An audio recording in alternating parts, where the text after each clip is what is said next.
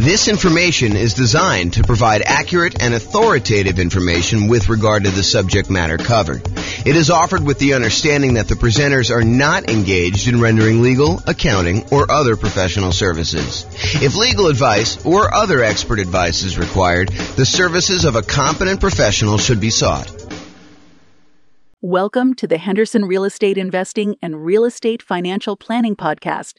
Learn all about investing in real estate in Henderson, Nevada, with a combination of real estate financial planning and modeling with numbers specific to Henderson, plus syndicated, more generalized recordings of live and pre-recorded real estate investing classes, not all of them specific to Henderson. Be sure to stay tuned after the podcast for a message from our sponsors. Well, good morning and welcome, everyone. I am your host, James Orr, and today we have a really cool class, a class that I don't actually teach this particular topic that much. Today we're going to go over refinancing rental property tips. So this is the class about all the different ways to refinance your rental property and some tips and information about doing that process. You'll want to definitely check with your lender to get the most up-to-date version of this when you go to do your refinance. But this is intended to give you sort of like a strategizing overview so that you can understand like the process, understand the different options for refinancing, understanding some of the pros and cons and what it does, and then understand sort of like the basic idea of loan-to-value limitations for being able to do these different types of refis. But when you're about to do this, you can't go to them and say, hey, on May 4th, 2023, James taught a class and he told me that this was the rule. And so this must be the rule. I must go ahead and have you use this rule. That's not how this works. You got to ask your lender and find out what the then current rules are and regulations and how you do it and costs and limitations and all that other stuff. So let's jump right into refinancing rental property tips and we will kind of go over this. So there are, in my mind, 4 different types of refinancing. And the ones that you probably are most familiar with is the concept of a cash out refinance where you're pulling money out of the deal, or a rate and term refinance where you are refinancing the loan because interest rates have dropped, but you're not trying to pull any money out, maybe just the tiniest bit, but you're not trying to pull any money out and you're trying to either extend the term of the loan. Maybe you've paid off the loan over 12 years, you have 18 years left on a 30-year loan, and by doing a rate and term refinance, you could reset that clock all the way back out to 30, which would significantly lower your payment. And in a lot of cases, you do that because the interest rates have gone down and you want to get a lower payment for those 2 reasons. Number 1, the interest rate has dropped, and so your payment's going to be lower. And number 2, you've extended the term out again on a now lower balance, and so that lowers the payment too. So the 2 that you're probably most familiar with is this idea of cash out refinance, and then also the rate and term refinance. You're refinancing the rate of the loan and the term of the loan, the length of the loan, okay? Now, there's 2 other ones that you may not be as familiar with. The cash in refinance. Sometimes when we go to refinance a property, we will actually put money into the deal in order to achieve a certain result that we're looking to do, okay? And similarly, recasting a loan.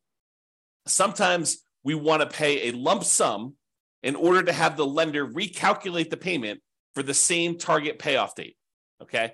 So if you think about this, what is recasting? Recasting is you have a loan and all of a sudden you come into some money. You come into $50,000 and you're like, whoa, I got this $50,000. I owe $250,000 on this loan. Why don't I go to the bank and say, hey, I'd like to make this $50,000 payment on this loan? What does that actually do for you? If you go to the lender and you tell them, hey, look, I want to make a $50,000 payment on the loan, what does that do? What it does is it moves the date that you will pay off the loan in. Instead of you actually reducing your monthly payment and improving cash flow, all it does is it determines how much faster you will end up paying off the loan. You're basically saying, hey, look, if I had 20 years left on this loan, now by paying $50,000, you may only have 11 years left on the loan. It may be a significant decrease in the time you have left on the loan because you're still making the same monthly payment. But what if you wanted to go to the lender and say, hey, lender, I'll tell you what, I have $50,000. I would like to make a one-time lump sum payment on the loan, But what I'd like you to do, instead of changing the term of my loan and when it gets paid off, I still want it to be paid off in 20 years in this example. But what I do want you to do is I want you to improve my cash flow now. So I want you to reduce the payment such that it still pays off 20 years from now. Don't change my interest rate, but go ahead and just recalculate my payment based on this $50,000 lump sum. And the lender will be like, okay, for a fee of whatever it is, $500, we will go ahead and rewrite your loan. And not all of them will do this, by the way. It's only certain lenders. But we will go ahead and rewrite your loan and reduce your balance by $50,000 by you paying us $50,000. And we will reduce your monthly payment by that. Interest rate stays the same. The date you're going to end up paying the loan stays the same, but your monthly payment goes down. Okay? And that's because you paid down some principal. So that's what recasting is. Recasting is your ability to improve cash flow by going to the lender with a lump sum and having them reduce it. And there's usually a cost to doing it. It's not free. So if you go and you do that, realize that you're going to pay a fee to do it. So it has to be a big enough additional payment for you to actually get it reduced. Okay. Now, the other options, the cash out refinance, what you're doing with that is you're saying, look, lender, I want to go ahead and do a brand new loan with you. I want to borrow up to a certain loan to value. We'll go over those here in a second. And I want to borrow my own equity. I want to pull cash out and I will pay you interest for having access to my own equity. It does change the interest rate. So if you had a really great interest rate, doing a cash out refinance could hurt you. It could end up being more negative cash flow or a higher monthly payment by changing the interest rate from the low one you used to have to now doing a cash out refinance, and it raises the interest rate. And there's usually a small premium on the interest rate for doing cash out refinance. There's a small penalty, small risk premium that the lender wants to charge you in order to do a cash out refinance. The alternative to doing a cash out refinance, when you have a really good underlying loan on the property, you have a really good loan on the property at this low interest rate that you got 2 or 3 or 4 or 5 years ago, is you can go and get a home equity line of credit on an investment property, and you could pull cash out, leave the existing loan in place, and have that second mortgage, the home equity line of credit, in second position in order to have a way to access the equity in the property. And you'll have a higher interest rate on that second mortgage, and it'll probably be variable in a lot of cases. And so you'll be able to do that, but you won't get rid of that really nice first mortgage you have on the property with a low interest rate. Okay. Now, that's the cash out refinance. What about a cash in refinance? Well, let's say you bought a nomad property and you had 5% down, and you bought that property, and you were living in the property for a while, and you decided, hey, this is a good deal, but I want to move out of the property, and you move into something else. Now you've the property value has gone up a little bit, you paid down the loan a little bit, and let's say you owe, I don't know, like you owe 82% of the value of the property now. You started off with 5% down, and now it's increased so that you have 18% equity, 82% loan to value. Well, let's say you wanted to do a refinance because the interest rates have changed, and you'd like to be able to change the interest rate on your loan. They've improved enough where you want to go and do this, but you're not quite at 20% PMI. You're not quite at 20% loan to value, and if you're less than 20% loan to value, you may have private mortgage insurance in your property. And so you may choose to voluntarily put more money into the deal, put cash in when you refinance in order to get a more appropriate loan to value, a slightly better interest rate, and maybe even eliminate PMI. Another example is, let's say you have 23% equity in the property.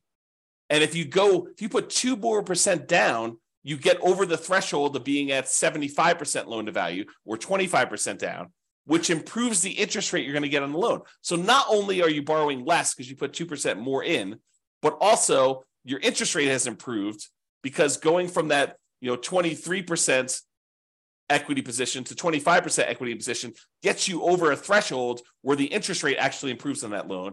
And so you do that. And so that's an example of cash in refinance, and why in some cases, even though a lot of times we're trying to optimize the minimal amount of money we have in a deal, sometimes we will voluntarily put more into a deal because it is advantageous for us to do so in certain situations. So you need to really take that into account. Okay. So we talked about cash out refinances where you pull out money, interest rate changes, you're kind of borrowing your own equity, you're starting to make interest payments on the equity that you have. Cash in refinance, you're adding money when you do a rate and term, not rate and term. You're adding money when you do I guess it is a rate and term, but you're adding money when you go ahead and refinance the loan. You're changing the interest rate. You're changing the term of the loan. Sometimes that improves your loan to value. Sometimes it gives you a better interest rate. Sometimes it gets rid of PMI if you were less than 20%, kind of have an equity in the property. And then your rate and term refinance, where you refinance, you change the mortgage interest rate and you change or reset the term of the loan. You do not pull money out except a very small amount sometimes. There's usually an amount that a lender says, hey, look, as long as it's under $1,000 or $2,000 is the one I hear probably most common. As long as it's under $2,000, you're getting some cash back, that's fine. But if it's more than $2,000, that's considered cash out refinance, and it's not considered a rate and term refinance, okay?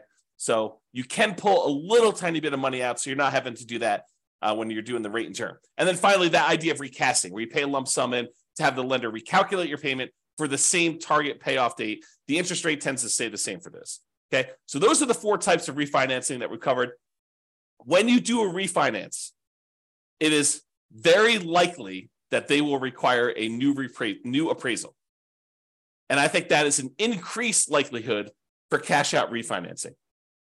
Now, we've seen a movement lately where lenders are moving toward not requiring some appraisals in some very specific situations. Definitely want to contact your lender and find out what the then current rules are. But we are seeing a movement toward not having to do new appraisals.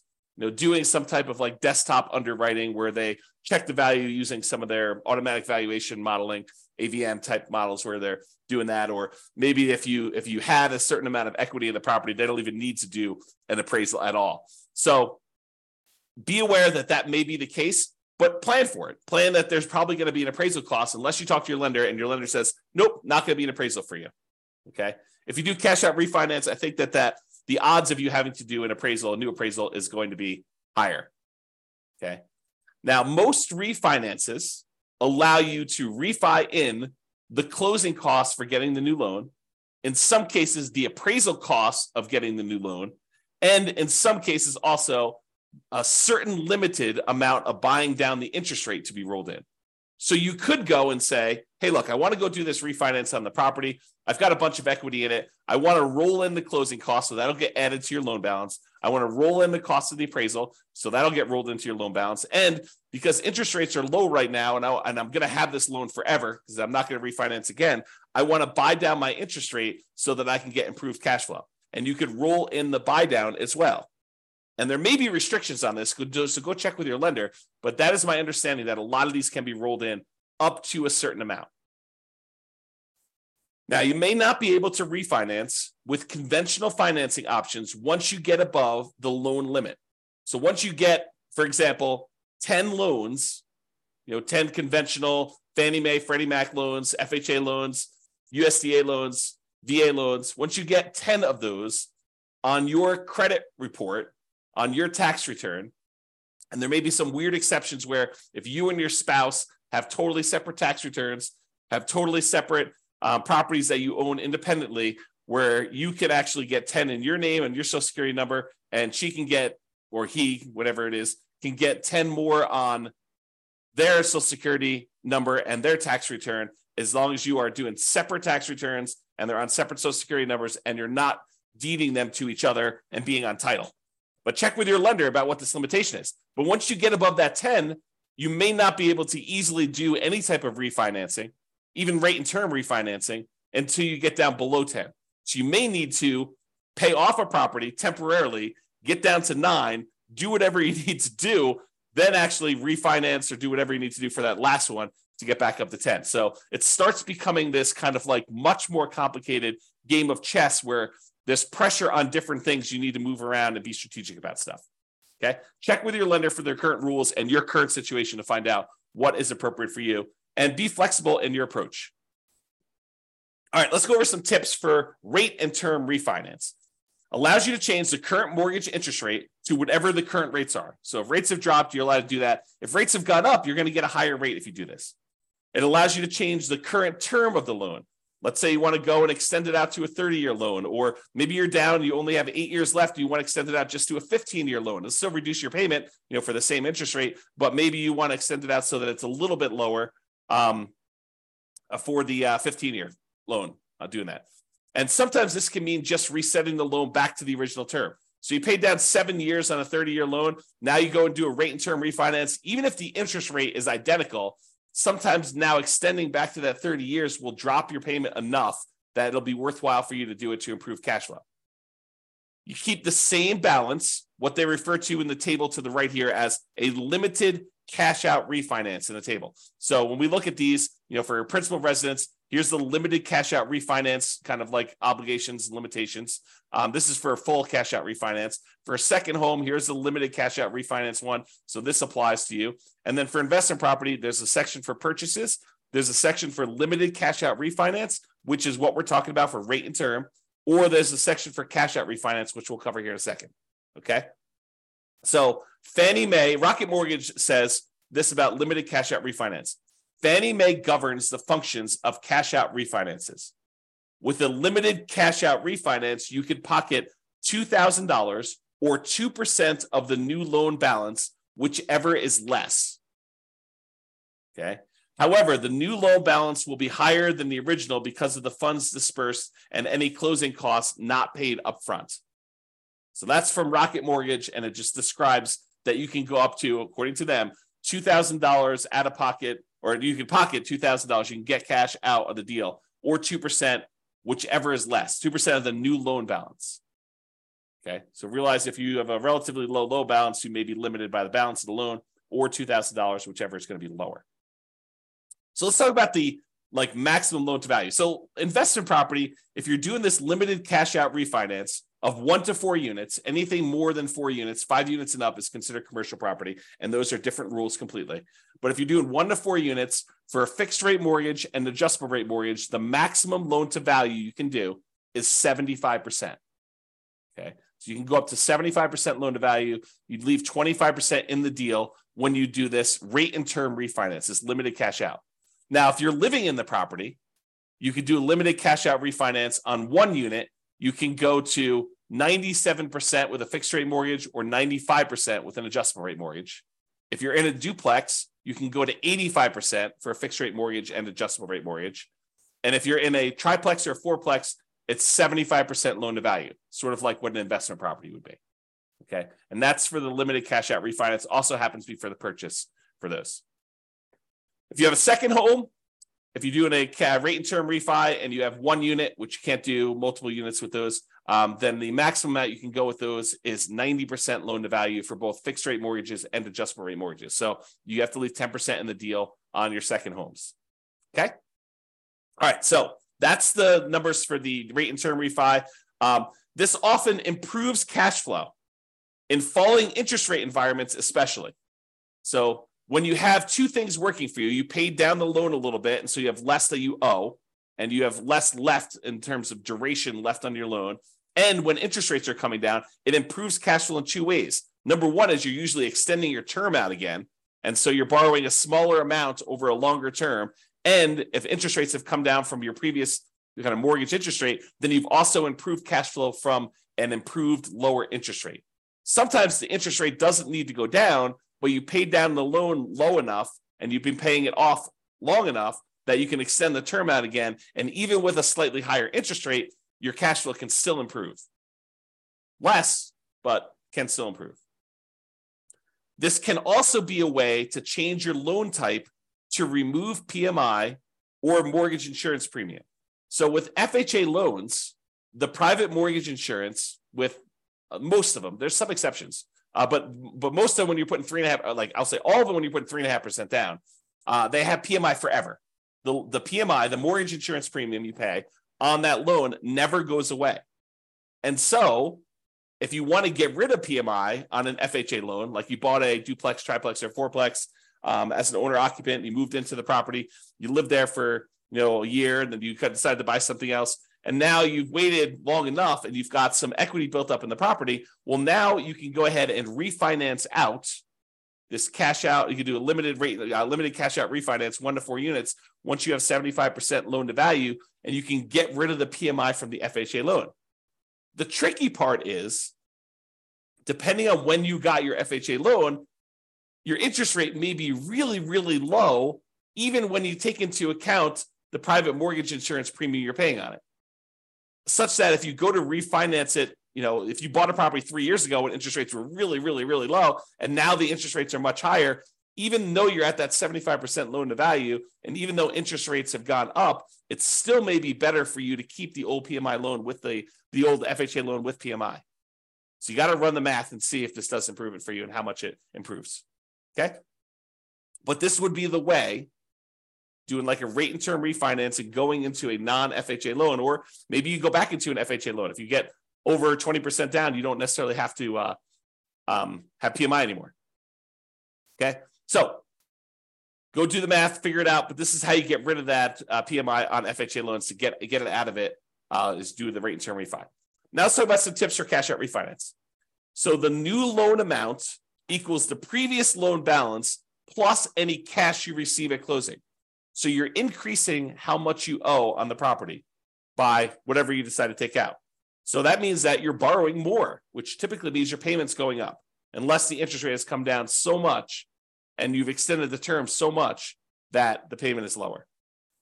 Now, borrowed money that you pull out of a loan is not typically taxable, but talk to your CPA if you plan to use the money for additional investing, because there are rules about where that gets applied. My very layman's, non-professional, non-tax advisor understanding of this is that the money you use to buy another investment property is offset by that property, not the one that you pulled the money out of. But go talk to your CPA to get clarification on that, because I am not sure, and I am not a professional, and I'm not giving you tax advice because I'm not qualified to give you tax advice. I don't even do my own taxes. Okay, so go talk to your own CPA and make sure you got that down. All right, so let's talk about the maximum loan to value you can do now for cash out refinances when you're pulling money out. So if you were going to try to pull cash out of a property that you're living in, with one unit, you can go up to 80% loan to value for fixed rate mortgages and adjustable rate mortgages. So if you're living in a single family home, a condo or a townhome, and you've got one unit, you can actually go up to 80% loan to value. If you're in a duplex, triplex, or fourplex, 2 to 4 units, remember 5 units and above is commercial, it's a totally different deal. You can go up to 75% loan to value. So a little bit more conservative. They will only allow you to go up to 75% loan to value. You have to keep 25% equity in the deal if you're going to do a cash out refinance. And those numbers are different than when you do the rate and term. Okay. Second homes, when you're doing a cash out refinance, it's still 75% loan to value. Okay. You have to be 75% loan to value to do cash out for those.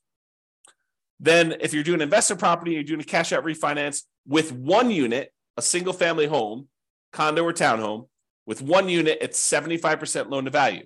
If you're talking about a duplex, triplex, or fourplex, and you want to pull cash out of that, they only allow you to go to 70% loan to value. So even more conservative. They want you to keep 30% equity in the deal when you do this.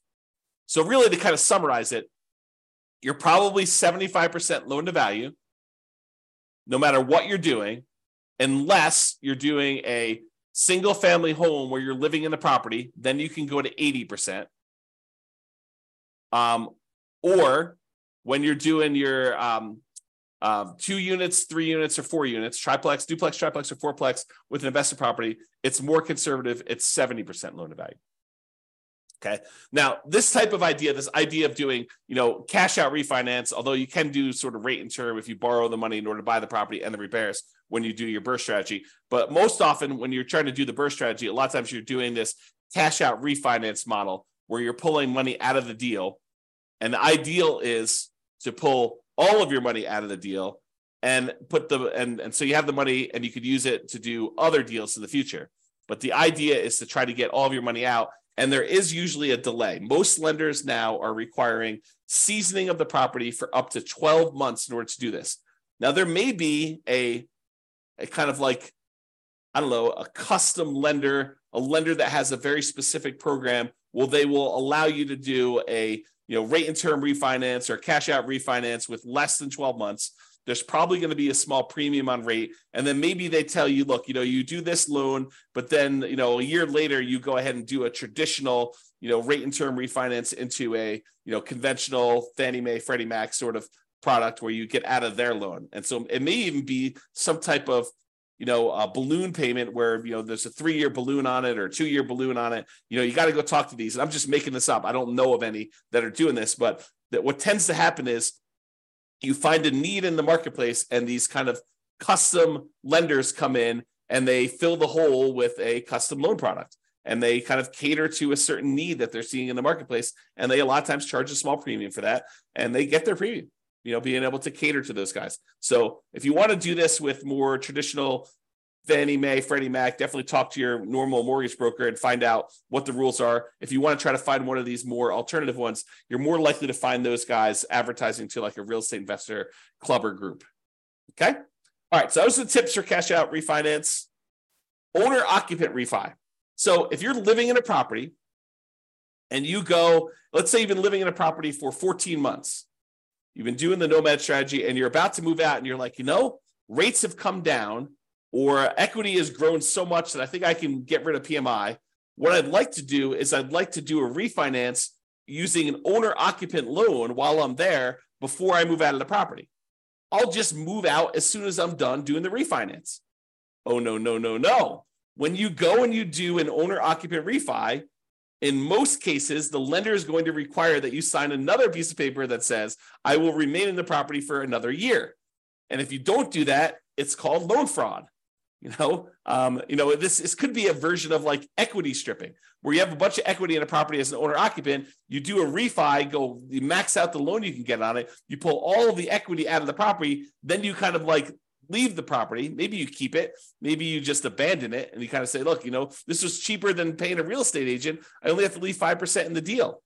Look at the numbers there for doing a, limited cash out refinance, or I guess your cash out refinance will be higher, but you could do a limited cash out refinance and get up to 95% and just abandon the property. I don't know. Anyway, I digress. So you cannot just go ahead and do a refi and then immediately move out. Now, if you want to try to do that, talk to the lender and see if the lender will, if they have a loan program or if they're going to require you to stay in the property for another year. Some of them may not. But that's what I've seen. I've seen that they require you to stay in the property for another year. So check with your lender if you plan to refi and then move out before a year is up. They may have rules about that. If you're being transferred for work or there's some type of significant life event, I think there are some exceptions. You and your wife, you and your spouse get married. When you were engaged, now you're getting married. Maybe that's a significant life event where you're combining households and you can move out before the year's up. Maybe you're getting divorced and you're going to move out and you're going to, keep the house or do whatever you're going to do with that. Maybe you got transferred to a different job. Maybe you're having a baby. All of these might be considered significant enough life events where they can make an exception to that 1-year rule. But you can't just arbitrarily say, the next day after I do my owner occupant refi, I'm moving out. They don't like that. They consider it loan fraud because they consider you got those terms of the loan, the better interest rate, the lower risk loan because they thought you were going to be living in the property, and then you immediately moved out. They don't like it when you do that. All right, so in conclusion, there are several flavors of refinancing. Cash out refinance, cash in refinance, rate and term refinance, and what's the name of the other one? Oh boy, recasting. Okay, so refinancing can be a way to improve cash flow. You improve your interest rate in some cases. If the interest rates have dropped since you had the loan, you can extend your term on the loan. You had paid off a certain amount. Now you're going back out to 15 years or 30 years, or in some cases, 40 years now. You can also eliminate PMI, where, equity is increasing your property fast enough. Now you've got, your PMI is low enough. You can either request PMI get removed, or in some cases, you have to actually refinance the loan, especially with like FHA loans. Okay. It can also be a way to access equity in your properties. If you want to re-leverage up, take money out, and you want to go reinvest in something else. Remember, we had that whole class on how your return on equity, and specifically your return on true net equity, actually decreases over time. It tends to drop off until eventually, when the loan's paid off, all you have is an unleveraged appreciation rate and your cap rate in the property. When you've got beyond your paying off the loan, you've gotten beyond your depreciation, then it's really just appreciation and your cash flow. And if it's unleveraged, it's cap rate and your unleveraged appreciation rate. So a lot of times you want to go ahead and re-leverage up so you can get back up on that curve where your returns are much higher on your equity. And so this is a way to access that equity, doing some type of cash out refinance or rate and term refinance, although not as much. doing a HELOC on your loan is probably the way to access those. So be sure to consider when you're looking at these, the cost to access this equity. It's not free. There is a cost. And sometimes it's some of the more expensive money. As you see on the World's Greatest Real Estate Deal Analysis spreadsheet, I have a whole section on there. One of the 9 charts on that dashboard is about your like how much equity you have and what the cost is to access that equity. Both doing a refinance equity, a cash out refi equity, and also if you sell the property, what the cost to access that is. And refi tends to be the cheaper end of the spectrum. It tends to be more expensive for you to sell a property to access that equity. So how accessing this equity, the other thing to consider is how accessing this equity will impact all areas of your return. A lot of people get confused. They think, I'm just going to pull money out of this deal and then my property will still cash flow. Maybe not. Maybe by taking the money out of the deal, your cash flow gets significantly diminished on that property, and maybe it's even negative, such that the money you take and you invest into the next deal, it needs to be super strong at cash flow in order to be able to support the payments you have on the other property. So you want to really look at this. You want to look at those kind of like return quadrants we have, and you want to look at the return quadrants and how it changes the property you still have, the one you're doing the refi on, and also the property you're acquiring with that money, and make sure that they support each other. Or if they don't support each other, you're okay with that, right? Like you could be okay having negative cash flow if you decide to re-leverage up because you think the overall return in your portfolio is going to help you get to financial independence. It's not a property you intend to have where it's going to cash flow massively. You're really doing this to capture the great appreciation, some debt pay down, some tax benefits, and you're okay feeding the property, having some deferred down payment while you're doing that. And there will likely be, this topic specifically will likely be an entire separate series of classes in the future. Probably not until I'm done doing all the stuff on buying when we start talking about should I sell or refi my rental. That's like intended to be the next whole separate module, not individual module, but like whole, course, if you want to call it that way. All right. But there will be those things coming. We'll talk about those in the future. All right. That's all I got for you. Hope you enjoyed this class. Hope it was helpful for you, learning about all the different ways to kind of refinance and some tips for doing that. Again, talk to your lender and get the advice you need if you're planning on doing this. This has been James Orr. Hope you have a great day, everybody. Bye-bye for now. With home prices up, mortgage interest rates up, and rents up but not quite enough to counteract the higher prices and interest rates, cash flow on rental properties in Henderson is harder than ever. Book a call with the Real Estate Financial Planner to apply our proprietary 88 strategies to improve cash flow on your rentals. See the show notes for a link to schedule your call and improve your cash flow today. If you're a real estate agent, lender, or professional in Henderson that wants to help our real estate investor listeners, consider reaching out to learn about collaboration opportunities with this podcast. We'd love to add more value to our listeners by having you assist our investors buy, sell, and finance their real estate investments. See the show notes to schedule a call to discuss collaboration opportunities